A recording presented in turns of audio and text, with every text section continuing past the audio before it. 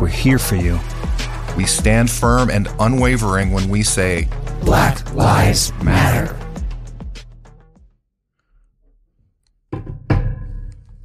Welcome to the Truth to Power Show on Radio Free Brooklyn. I'm your host, VJR Nathan. And with us today is co-host Scott Raven. Welcome, Scott. What's up, VJ? How are you? Hey, good. So it's our first day back after a little bit of a break in 2022. We're in 2022 now. That's right. Should be interesting year. Feeling refreshed or feeling how you feeling about 2022? Yeah, feeling good. I feel like a lot of the stuff I see on the internet feels like it's going to be replayed, but I feel confident that this year is going to be emergence, I hope. I'm optimistic. Yeah. I don't know. I saw a post today that they want to start it in February 1st. January was a little rocky. So as does the Chinese New Year, February 1st as opposed to January 1st. Exactly. So we have a special guest today, Kate Koenig, who is a very hungry experimental folk caterpillar that eats Flavor Fox's progressivism and Kate Bush's iconoclasticism, and Jeff Buckley's zeal and Leonard Cohen's disenchantment, and still eating while you read this bio. She's a fierce advocate for mental health awareness, which comes out of a deep, personal, introspective theater of her music. Based in Brooklyn, she's played at NYC's Bowery Ballroom, Pete's Candy Store, Pianos, Niagara, and under St. Mark's Theater. In June of 2019, she released her debut album, Haircuts for Barbers, and on January 31st, 2021, she released her sophomore album, Etemenanki,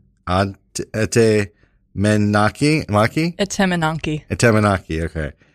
Both of which can be found on our stream platforms. Tell us a little bit about that second album. What is the title, and tell us what is that? Yeah, so Etemenanki, apparently since I released it, some people have said, oh, I know the Anunnaki, and I'm like, I don't, but yeah.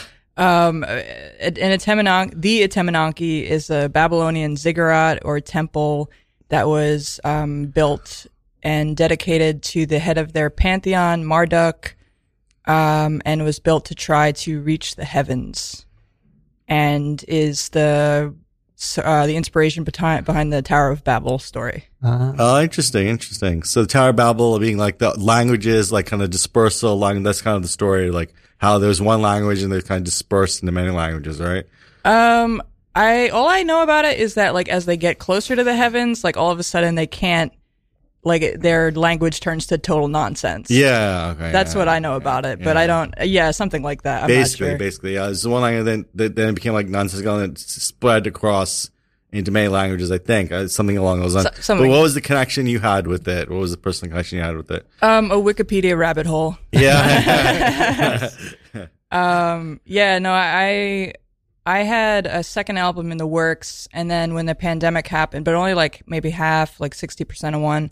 And then when the lockdown happened in March of 2020, I found all this like pent up inspiration, and I just kind of wrote a new album in like a month or like 2 weeks. I said originally in that press release. I suppose I like finalized everything in like 2 weeks, and then I spent the next few months recording it. But it was like an interruption of like the flow I had going, and then all of a sudden it just all came out. And then this one song on the album was inspired by exploring Wikipedia and discovering the Etemenanki and all that stuff. So nice. And tell us, just review a little bit of some of your themes or some ideas that are recurring in your music, or some of the kind of general concerns you have as an artist, and then we can kind of go from there.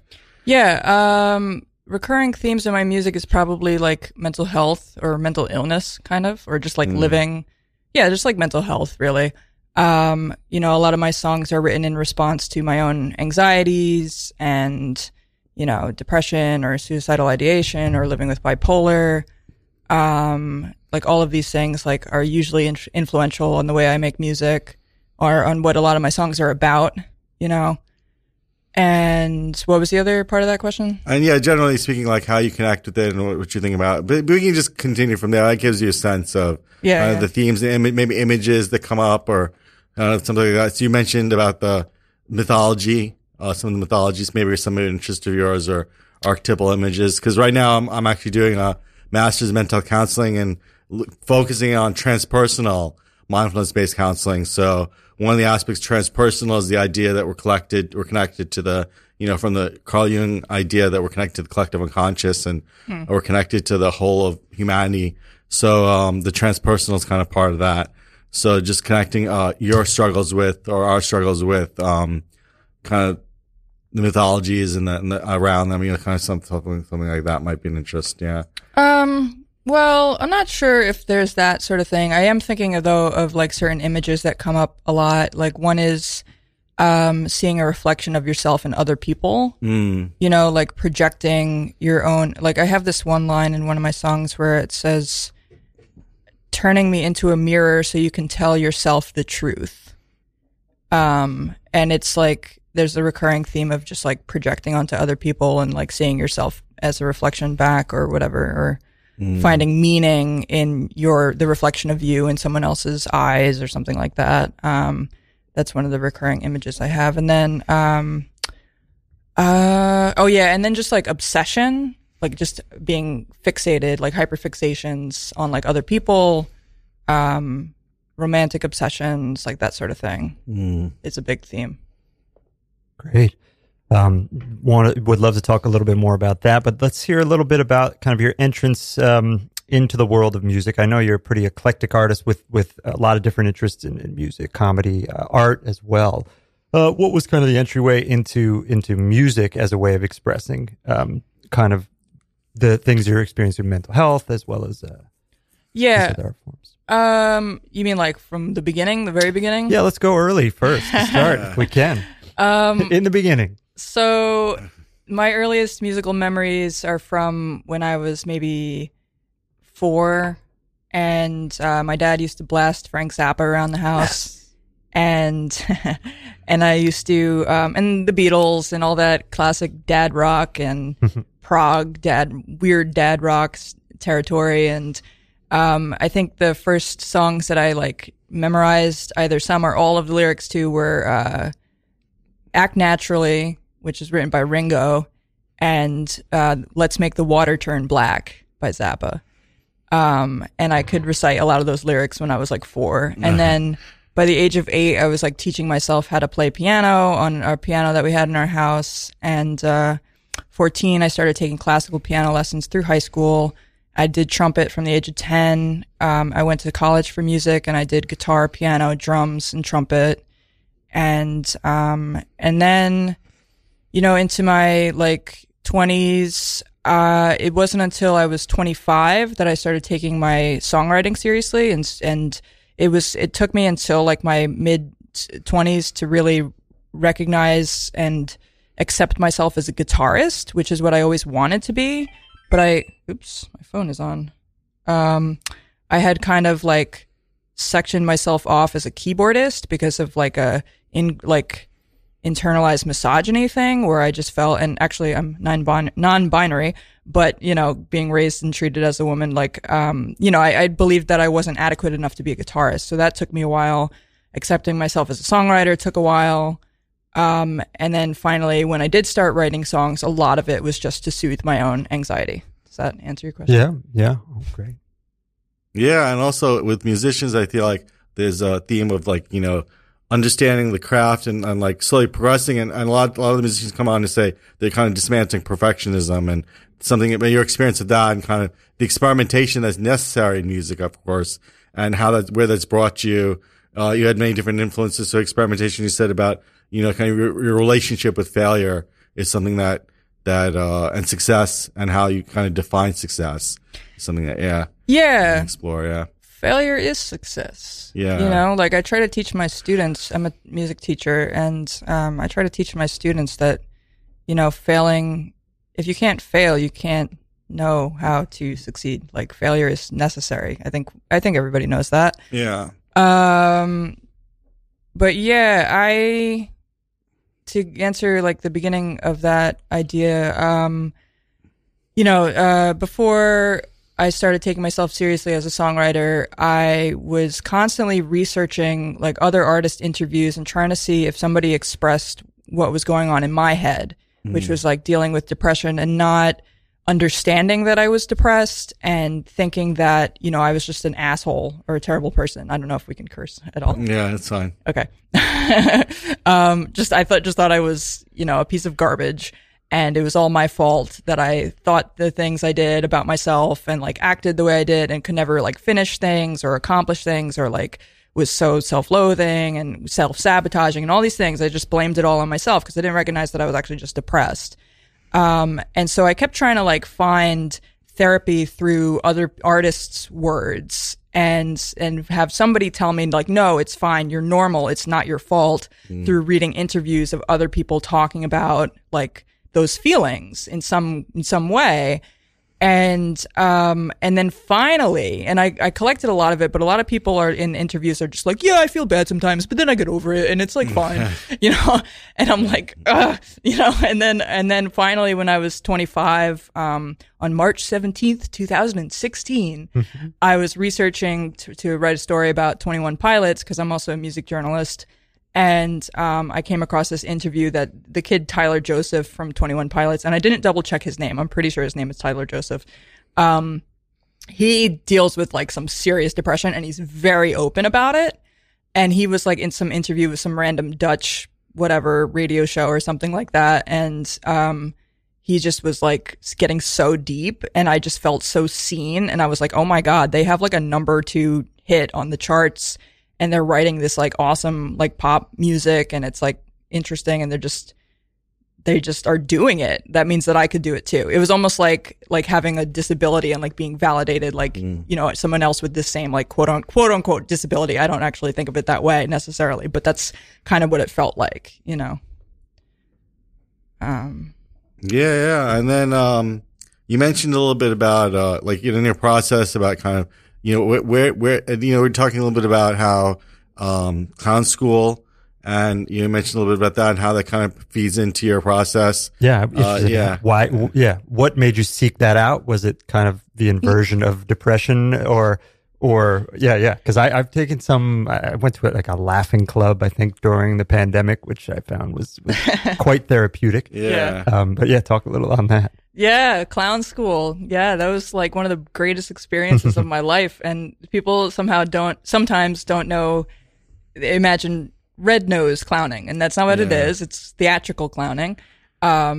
And basically I just fell into this crowd of comedians, mostly comedians and artists and musicians, based out of the Music Inn, which is where I met Samantha, who connected me to you guys. And I started working there, and they had this open mic, and I met all these people, and one person among them was Ed Malone, who's this actor who's been in the Irish Repertory Theater a lot, and like probably has other impressive credits that I don't know all of them. But I started attending his clown school for 3 months, and yeah, he'd just be like, okay, now Kate, like be Sylvester Stallone selling real estate. And I'd be like, you just suck. Like, you don't know what to do, and you just come up with something on the spot, and it ends up being really embarrassing, and everyone's laughing at you. And that's the class for 3 hours. Yeah. And so you just learn how to like fail, and it's like the best lesson. It's a muscle, learning how to do that, you know? And it's like, it's the best lesson is to get comfortable with that, because you need to know how to do that on stage, how to recover from it, bounce back. Right. So can you give an example of maybe a time that came in handy in a later performance that you've had, or where that came to mind? It's kind of like, I guess, walking a tightrope, right? But falling, without the net sometimes. And yeah, do your performances now typically, do you do banter, comedic banter in the beginning, or kind of, grounded, personal sharing, that sort of thing? I try to tie in some comedic commentary in part of my performance. Like, my stage presence includes like trying to be funny and vulnerable. Mm-hmm. And I was actually just going to say, like, knowing how to fail means like, how to bomb as a comedian, as a comedian. Like, I'm not a comedian. I have tried stand up a couple of times, and I produced my own comedy show, and I would host, and I've hosted open mics. So I do know what it's like to kind of be on stage, like presenting as a comedian. And you have to know what to do and how to recover when a joke doesn't land or when a joke just bombs. You have to know, you have to know what to do, how to keep going. If you let it get to you, it'll ruin the rest of your set. And if you've practiced failing, you know how to just keep going. And that helps me in my musical performances, because if I catch myself making mistakes, I'm just like, this is fine, just go on to the next thing. Or if I'm like trying to like come up with some witty banter and it sounds stupid, I'm just like, whatever. This is part of my act is just failing and making mistakes. And that's so freeing. Yeah. Yeah, it relieves some of the pressure.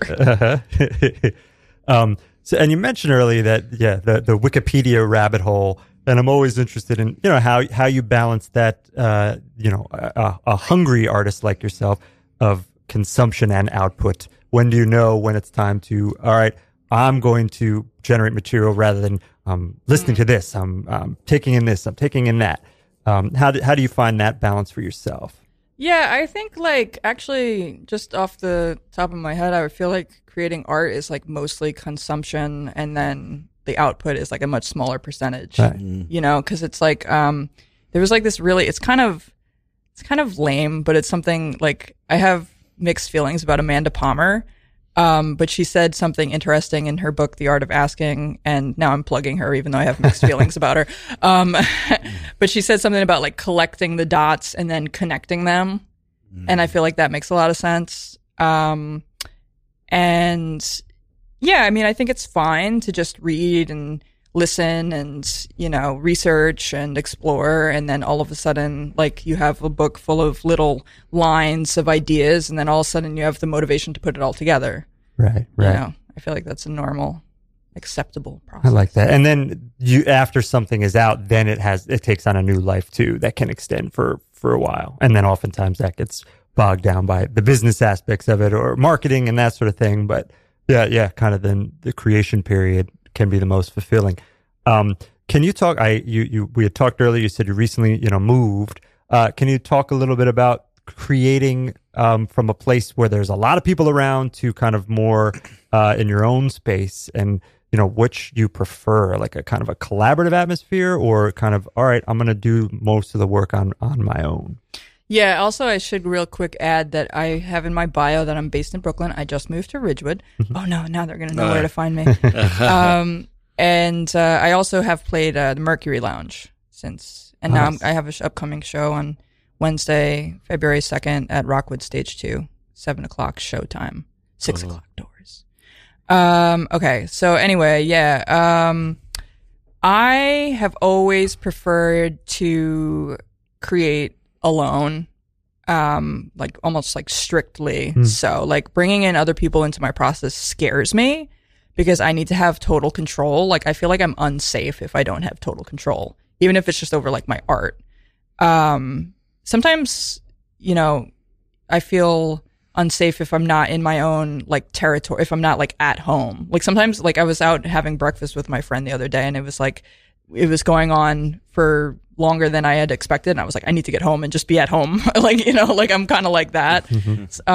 But when I first brought other people into my process, on my first album, Haircuts for Barbers, that I released in 2019, I was very like meticulous. I was very particular over like, I had the drummer like take out all like almost every fill he would introduce. I'd be like, take that out, change it. Like, don't do 16th notes. Do like, do dotted, like something, I'd come up with like every like little critique, and he was like really good and patient. And the bassist, I would be like, don't play the root. And then later my friend was like, why is the bassist not playing the root? Sounds terrible. And I was like, wow, but I was very like, and I fancied myself like someone like Frank Zappa or whatever, who's like got like this like dictator, like, grasp on their band. And I'm like, yeah, I'm just like, but it's like, that's a process in itself, is to get like more comfortable with just like, I just interviewed Marissa Paternoster of Screaming Females and Flex. And it was really nice. Yeah, it was a great interview. And she said, when you trust people to do good things, they're probably going to show up and do good things. Yeah. Like they're going to make good art. Like if you trust them to do, like, so that's something that I can always be getting better at. So I queued up one of your songs that you indicated as being kind of indicative. This one, Young with Ancient Stories. So why don't we set it up a little bit and then we can listen a little bit to it. So just tell us a little bit about, this is part of the second album, right? Yeah. Yeah. And tell us a little bit about what the, Young with Ancient Stories. Yeah. Dave Van Ronk once said you don't tell a eulogy before an execution. So should I play it first? Yeah, I'll say something after maybe. All right, cool. That's good. That's good.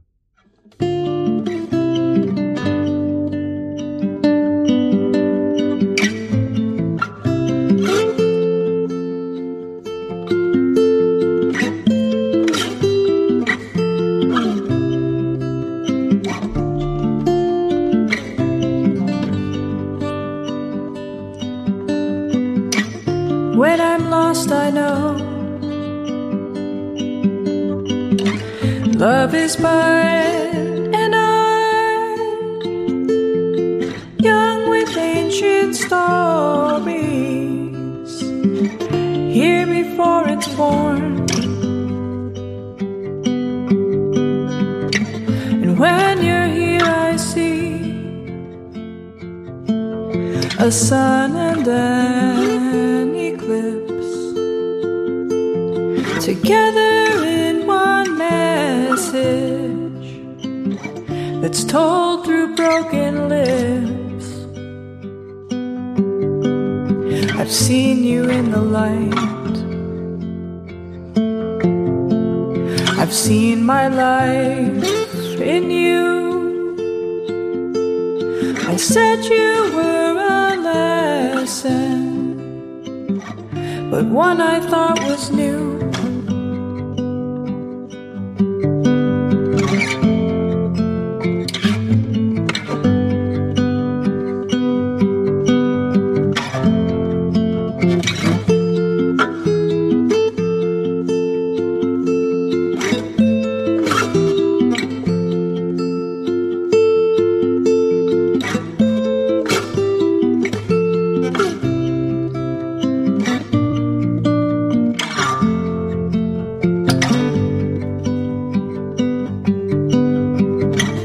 What if this was real,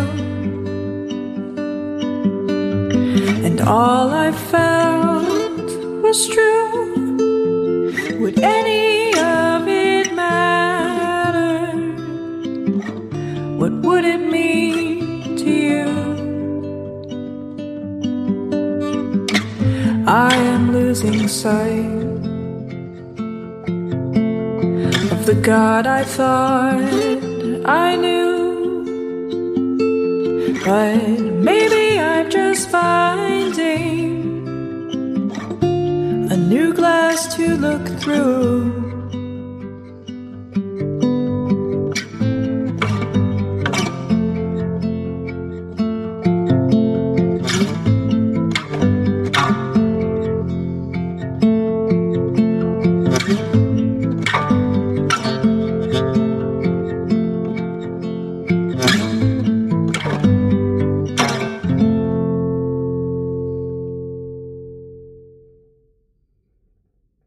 Okay. Thanks so much. Yeah. Yeah. Very powerful. Cool. Yeah, Thank you. I liked it. Yeah, so that song, Etemenanke, is supposed to be sung from the perspective of the mythological creature Buff Dog. Oh, wow, I haven't talked about this in a while. So Buff Dog, I used to have like all the press materials together and all that. Yeah. Buff Dog has existed at every time and as every person, and naturally is very tired. But Buff Dog sings the whole, so Buff Dog sings the whole album, but as different people. On the title track, Etemenanke, he's a homeless woman they are a homeless woman losing their mind in Babylon. On Young with Ancient Stories, they are a lost and lonely kid. I don't know. Something like that. Just like, that one's the closest to, I said in the original press release for the album, that one's the closest to my own voice, because it's just like a sad kid, like in a room being sad. So, yeah, I don't know. But so where does that song fit for you now, listening to it now, where you are in your life right now, hearing it? I mean, I hear the what's that poem, The Man Behind the Glass? I remember hearing behind, just, you staring at the man behind the glass. I remember ages ago hearing that. And that quote you mentioned about the mirror before too, I was connecting in on. When you look and see that, knowing that, where do you see, because that was written how long ago? March 2020. Okay, so relatively recently. Yeah. Where are you now in relation to that of the person you see in the mirror? Yeah, I think you're talking about like the last line, like a new glass to look through. Right. It's kind of like a through the looking glass reference or whatever. Mm-hmm. Yeah, I don't know. I mean, a lot of times I'll look back at my songs and I'll be like, man, that's like really self-pitying and like melodramatic. And I feel like it's good for me to be able to kind of express that and like find a balance. Because it's like, if that's the way I feel, like that's valid, but it's like you also don't want to like indulge in that too much, because then you get this like whiny, like kind of stuff that no one wants to hear. But let's see, like I'm always trying to find that balance. Like more recently I wrote a song that has like one lyric in it that's like, what is it? Hold on. There's a part of me that will always feel alone. And there's like that, and like it's just kind of snuck in there. Mm-hmm. And like it's like a sad song, but it's not like overtly sad. It's not like shoving it down your throat, like whatever, like, oh, I'm so sad, and like you should have, like, I feel so bad for myself. Like it's always like striking that balance. So I think I actually kind of did that with this song. I think it's all right. In conclusion. And I think the melody kind of like boosts it. Right. I'm proud of that melody. Yeah, it's interesting what you're saying about the speaker and how taking on personas, layers of personas almost seems like, because you have the kind of your speaker that's closest to you, and then you have the character you're creating, and the character takes on other voices. So how do you like, you're channeling basically is the kind of sense it feels like you're like kind of focusing in on some kind of nodule of energy and then kind of channeling it. Would you say is like, as you kind of lift through, like, it's the sad dog or the buff dog, and he's taking on a persona himself.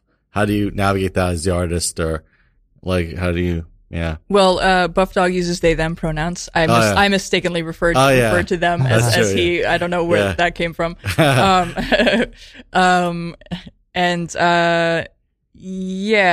kind of reminds me of David Bowie. Yeah. Trying to, like, who I always aspire to be like. I'm not saying my work reminds me of him. It's just like the choice, I think, maybe was inspired by him, because he wanted to put on other personas. He felt more comfortable exploring himself artistically as like a persona like Ziggy Stardust or Aladdin Sane. I feel like it's like a similar kind of idea. Like it's like somehow you put on like a different costume and all of a sudden it like enables you to just express yourself more freely. Yeah. I also just am like whimsical. I like to just kind of do that, I guess. I think it's the same idea, actually, like what I just said. I think, yeah. No, yeah, I understand. Because even like sometimes I write a poem, like I'll be like, in one of the second book I wrote, it was like, I took on the persona of Sacha Baron Cohen, and then he had another persona that he was taking on. Right. So it was just a way, for me, it was just a way to kind of justify to the audience where this is coming from, like where is this voice coming from? And just it was a way to scaffold it. Tiers of personas, so I appreciated that. Yeah, that was good. And then also, talking a little bit about like, we talking a little bit, also it brings up to me is the spirituality or the, a question of spirituality. What's your connection to spirituality, or what are your feelings about the transpersonal in general, like about spiritual traditions and how you grew up, or what your feelings are now about it? Yeah, I was raised Catholic, and I've probably been to mass like 1,000 times in my life. I was like, had to go to church every Sunday up until I was 18. My brother was allowed to stop going, but I had to keep going. #sexism. Or whatever. My dad might listen to this. It's okay. I have too big of a mouth around him anyway. Let's see. Yeah. So Catholicism, I've never really been into. But I do kind of have identified as spiritual agnostic basically my whole life. Or, you know, when I realized what that meant. And, you know, I believe, like, my beliefs are kind of like, it's hard to pinpoint really. You know, I guess I believe that there is something that connects us all. You know, it's a thing where I tend to be very cynical and almost atheistic most of the time. And then when something really beautiful and magically coincidental happens, I'm like, it's God. Oh my God. Like, you know, like it's God acting in our lives. Like I just got this apartment and it was like this amazing like opportunity and deal. And like, I was like, there's no way to explain it other than God. But the rest of the time I'm just kind of like, no, there is no God. Like, I don't know. It's like, it's weird. It doesn't really make sense. Or I feel like, and I tend to do this a lot, which is where I think that like whatever it is that I believe or how I identify must be the same in other people's heads. But to me, I feel like that's got to be a common way of looking at the world, because sometimes I'll talk about that and people will laugh, you know? And I'm like, I feel like that's like a common thing. Like a lot of people want to believe in something, and normally they don't. But then when something really unexplainable happens, they're just kind of like, oh my God. Like it has to be God. Yeah. Yeah. No, definitely. I think that even strong believers will be like, they won't necessarily say everything is God, but they'll kind of connect most powerfully in the powerful moment of, right. They'll connect most, it'll come to the conscious mind that, you know, this is specifically is an inspired moment, or this specifically is, you know, so we definitely have, I think as generally as a race, or as a human race, we definitely tend to have the way of humanity tends to have this way of connecting with divinity only when it's convenient, you know, when yes, it's like, exactly. It serves their purpose. Which I recognize is kind of ridiculous. Yeah. Like my own view. It doesn't, it's contradictory. It doesn't like totally, it's, you know, actually it kind of reminds me, of like part of the pantheon of my own gods include Buff Dog, and also the flowerfish is the Brahman or Brahma. This is my tattoo is the flowerfish. Oh, nice. And I just came up with this drawing on like a greater drawing. It was just a piece of a greater drawing, and I was like, flowerfish is God. Flowerfish is love and happiness and purity and peace, or not purity or happiness, but love and peace. And I was like, that's like the Brahman. And then like, and then Buff Dog is their best friend, and they created the universe together. And I had this whole like thing in my head, and this was when I like first got sober, and I was kind of like walking on clouds for like 6 months to a year, and I was like, flowerfish. Flowerfish. Hypomania. Can you talk a little, I guess, about some of the other mental health practices that you have that have been helpful to you lately, and things that, in addition to the music stuff, that's been working? And I should say I'm in like a 12-step program, so that's like a big deal on my spirituality, big influence on my spirituality. You know, I don't drink, and which basically gives away this 12-step program I'm in.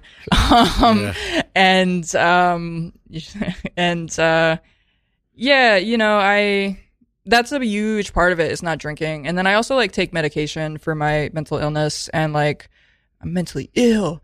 And, that to me is huge. It's like, I don't even notice so much that I have anything, because it works, and not drinking works. It's like, for me, I'm like, wait, do I actually have anything? Like, you know, it's been a long time since I've really suffered from like symptoms of it or whatever.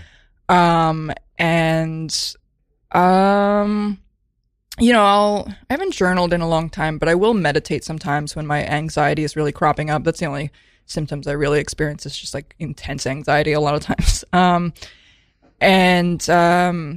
I'll meditate, and then like, you know, serious introspection,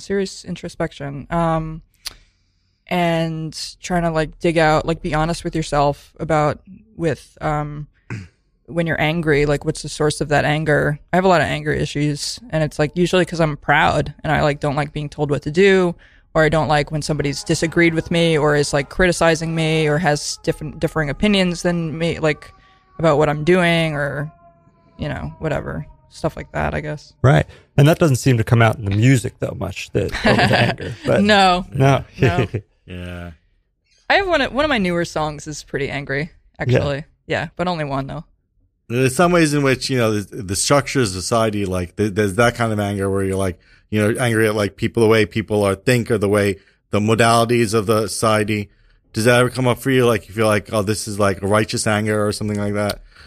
Yeah, a bit. Usually it ties more into my personal relationships, though, mostly. Like it'll be like a belief that's like endemic to like a person or a group of people that I know. Yeah. And that's where I'm directing my anger. Like I have a hard time directing my anger as larger groups, like on the whole. It's more like individuals. And there's like a lot of stuff about like gay and trans rights where it's like, it's infuriating, like homophobic, transphobic people.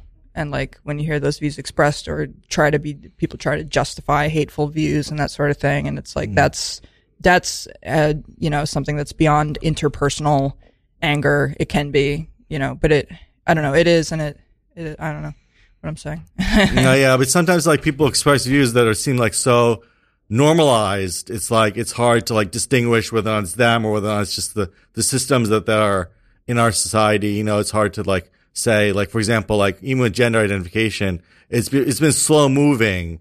I feel like, although, on some levels, it felt like overnight we started doing pronoun identification, but then on some level, it's also been slow moving for people to catch up to that. So at some level, it seems like the society is kind of at odds with itself, I don't know. Yeah. I guess it does feel kind of new. I don't know. I mean, I started educating myself on trans rights when I was like, or just the whole transgender ideas when I was in high school, and that was in 2015 to 2019. No, 2005. 2005 to 2009. That's a big gap. And I at the time, I mean, I grew up in like a really homogenous town. There was one black kid in my high school, and it was all white people mostly, and there was like maybe one or two closeted, or at least like that was gay people. Like there weren't like nobody was like out. I'm sure there were more gay people, but nobody was out. So I grew up in like around a lot of bigotry, and I absorbed a lot of it myself, but I knew that I knew there was something wrong with it, and I wanted to change the way I saw the world. So I constantly tried to like reach out, like try to educate myself on like different groups of people.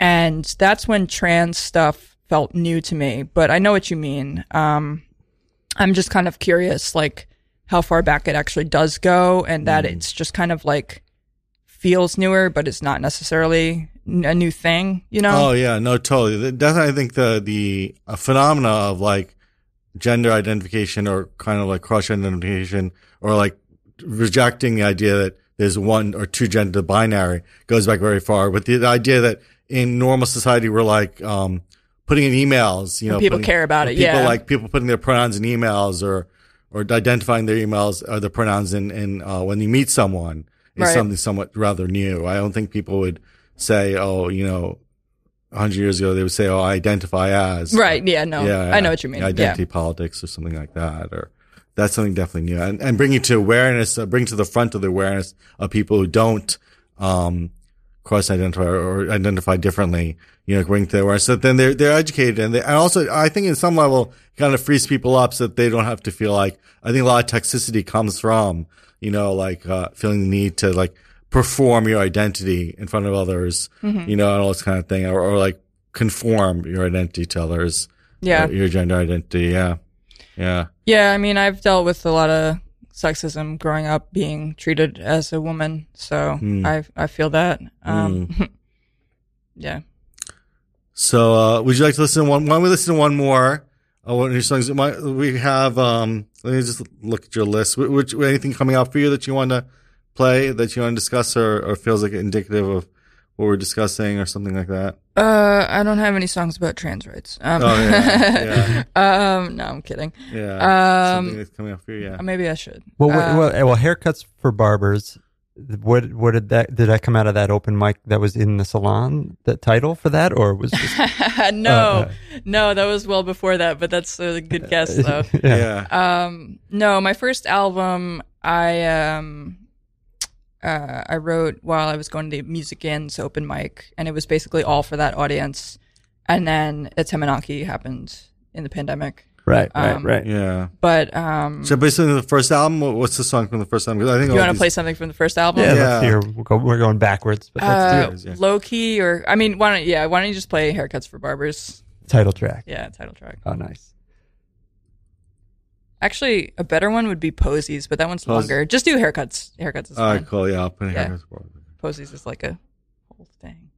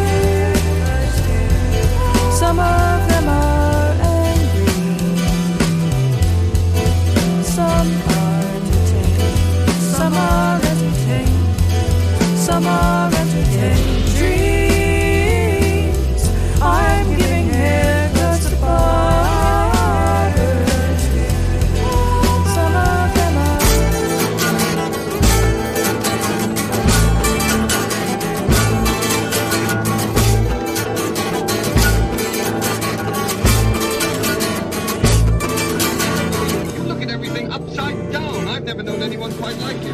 You just had a bad day, that's all.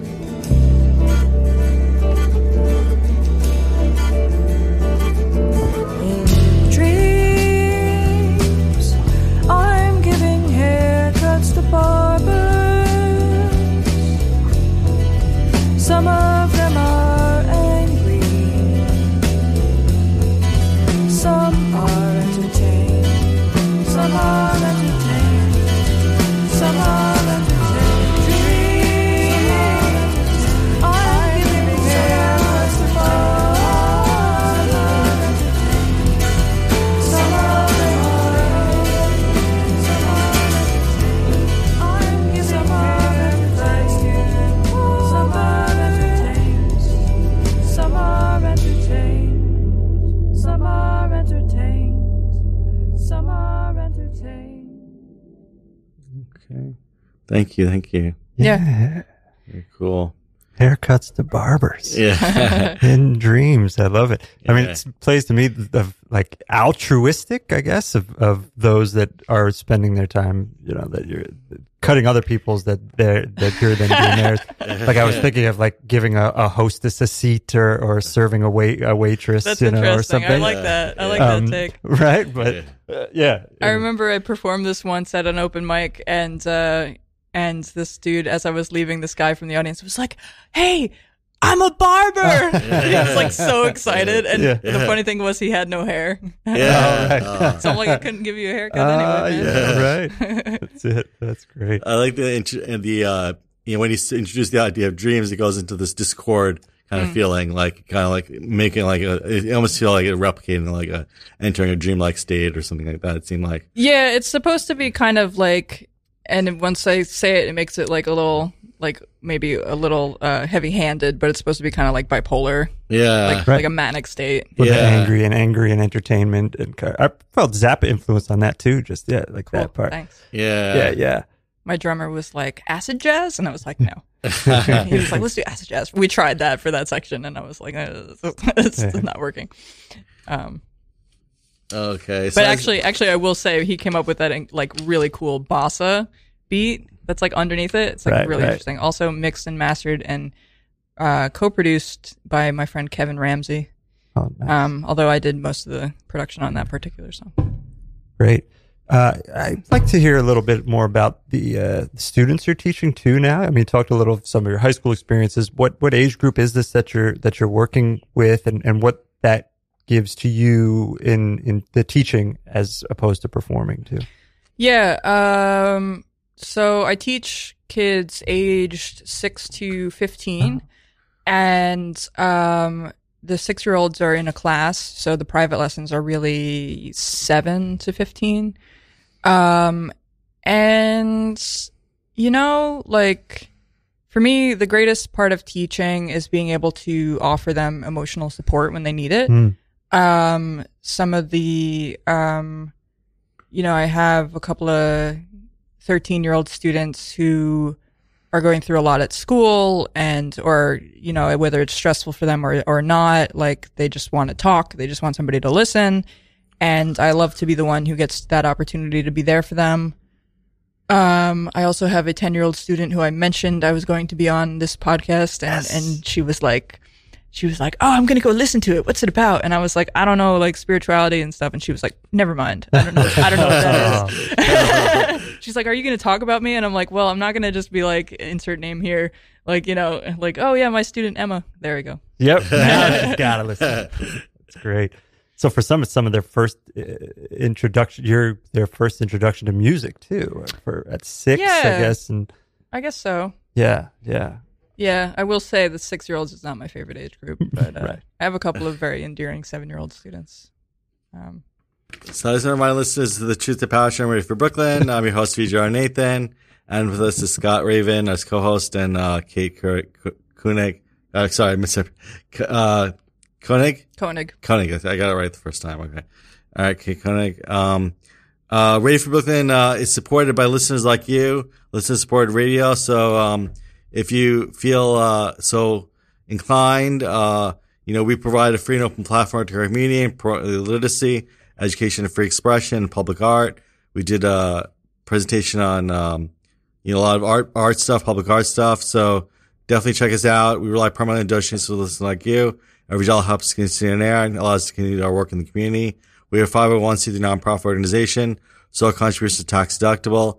Support the monthly pledge or one-time donation at radioforbrooklyn.org/donate. If you're an Amazon shopper and like donating in a way that costs you nothing, you can go to radioforbrooklyn.org/Amazon and register Radio for Brooklyn as your Amazon Smile charity. Every time you shop, a portion of your purchase benefits Radio for Brooklyn. If you're listening to Radio for Brooklyn in front of your computer, free yourself up by downloading the mobile app for iPhone or Android. Available in the App Store for iPhone and the Google Play Store for Android. If you want to find out more about our events, subscribe to our monthly newsletter, radioforbrooklyn.org/newsletter. Then also there is going to be an event, Friday, January 28th at 7:30 in Ridgewood, by the way. Oh. So Bar Freda, 801 Seneca Avenue. Tickets are $10 and available at the door. Radio Brooklyn is proud to present 3 amazing bands, an outstanding local venue for an evening of rocking music. Join us on Friday, January 28th at 7:30 for a night of 7th grade girl fight, dirt bikes, and Castle Black at none other than Ridgewood's own Bar Freda at 801 Seneca Avenue. Tickets are $10, can be purchased at the venue. Proof of vaccination is required for entry as per New York law. Okay. So why don't we also go over some of your promotions? So you mentioned a song in the beginning, concert at the beginning. So why don't we go over that again for listeners? Sure. So I'm playing Rockwood Stage 2, which is at 196 Allen Street, on the Lower East Side, on Wednesday, February 2nd. And I've been saying at 6:30, it's 6 o'clock doors, 7 o'clock show. So, and it's like a 45-minute set, and it starts promptly at 7. So don't be late if you want to come. Wonderful. Cool. And I know, we've been talking a lot on music, but you do have a lot of other art interests, some on the painting or drawing design front, and could you talk some other, how other forms of art intersect with the music for you and how they stand separate as well? Yeah, I've been asked that before. I don't know how much they do, other than that they're just coming from the same source, and I always use every form of art that I do to kind of soothe my spirit, soothe my anxiety and that sort of thing. I've been drawing longer than I've been a musician. That was the first thing I probably did as a kid. Although I do think I was probably singing as soon as I could. I was probably singing and drawing as soon as I could. I love drawing. I'm kind of like a cartoonist. Like I basically can just draw in like that one style, but I've worked on it and I have created a couple of like very detailed drawings, that are on my website, katekoenig.com.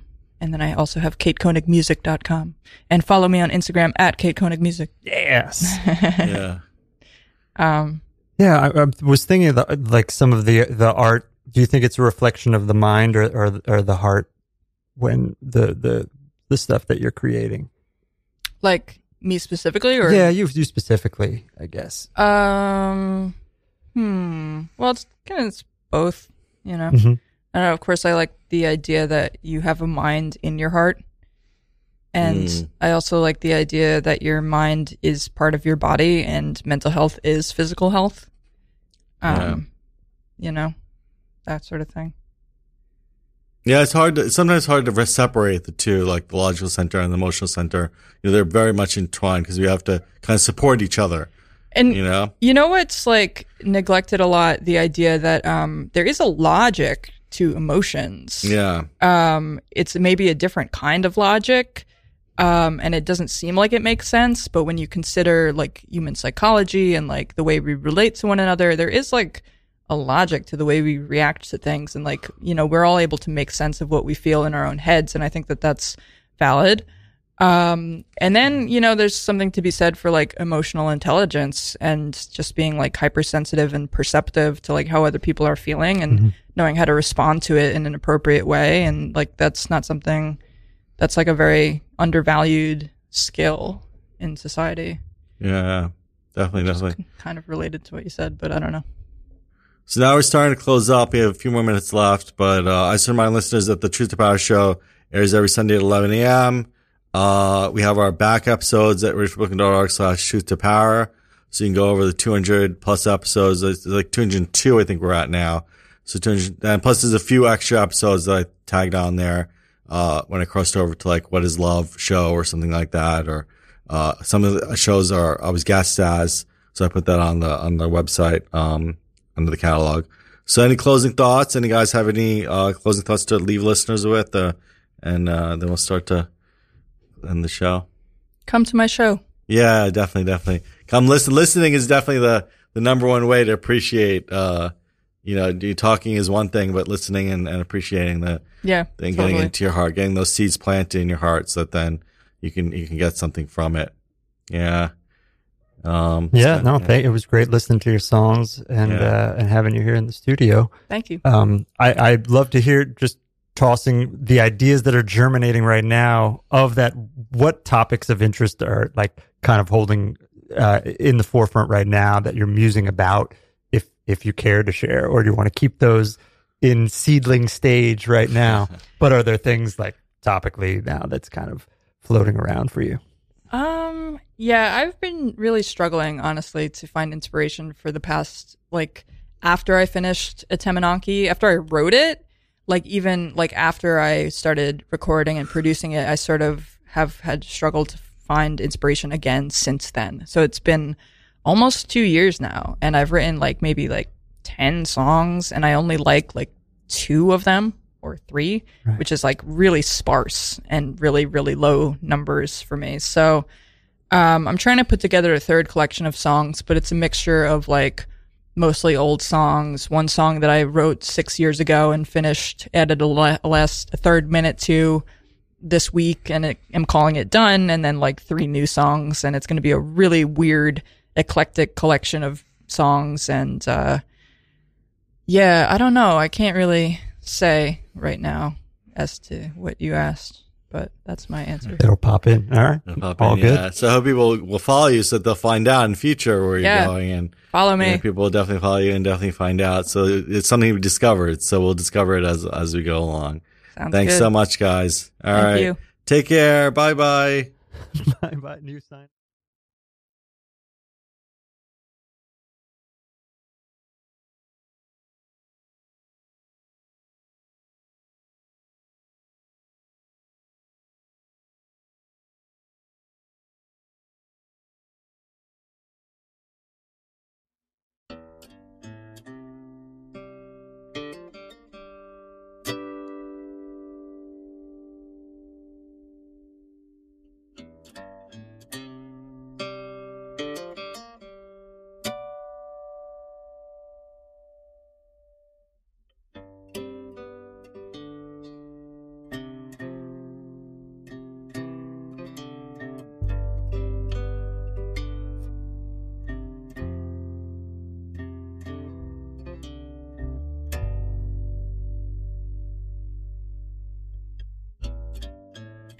I want to know you.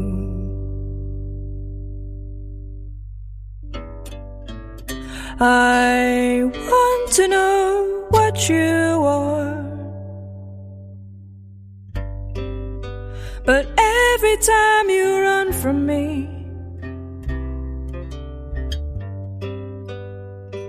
every time you run from me,